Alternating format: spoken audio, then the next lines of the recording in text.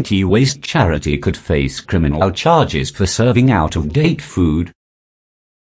A total of 444 items were found to be past their use-by date, Trading Standards offices claim.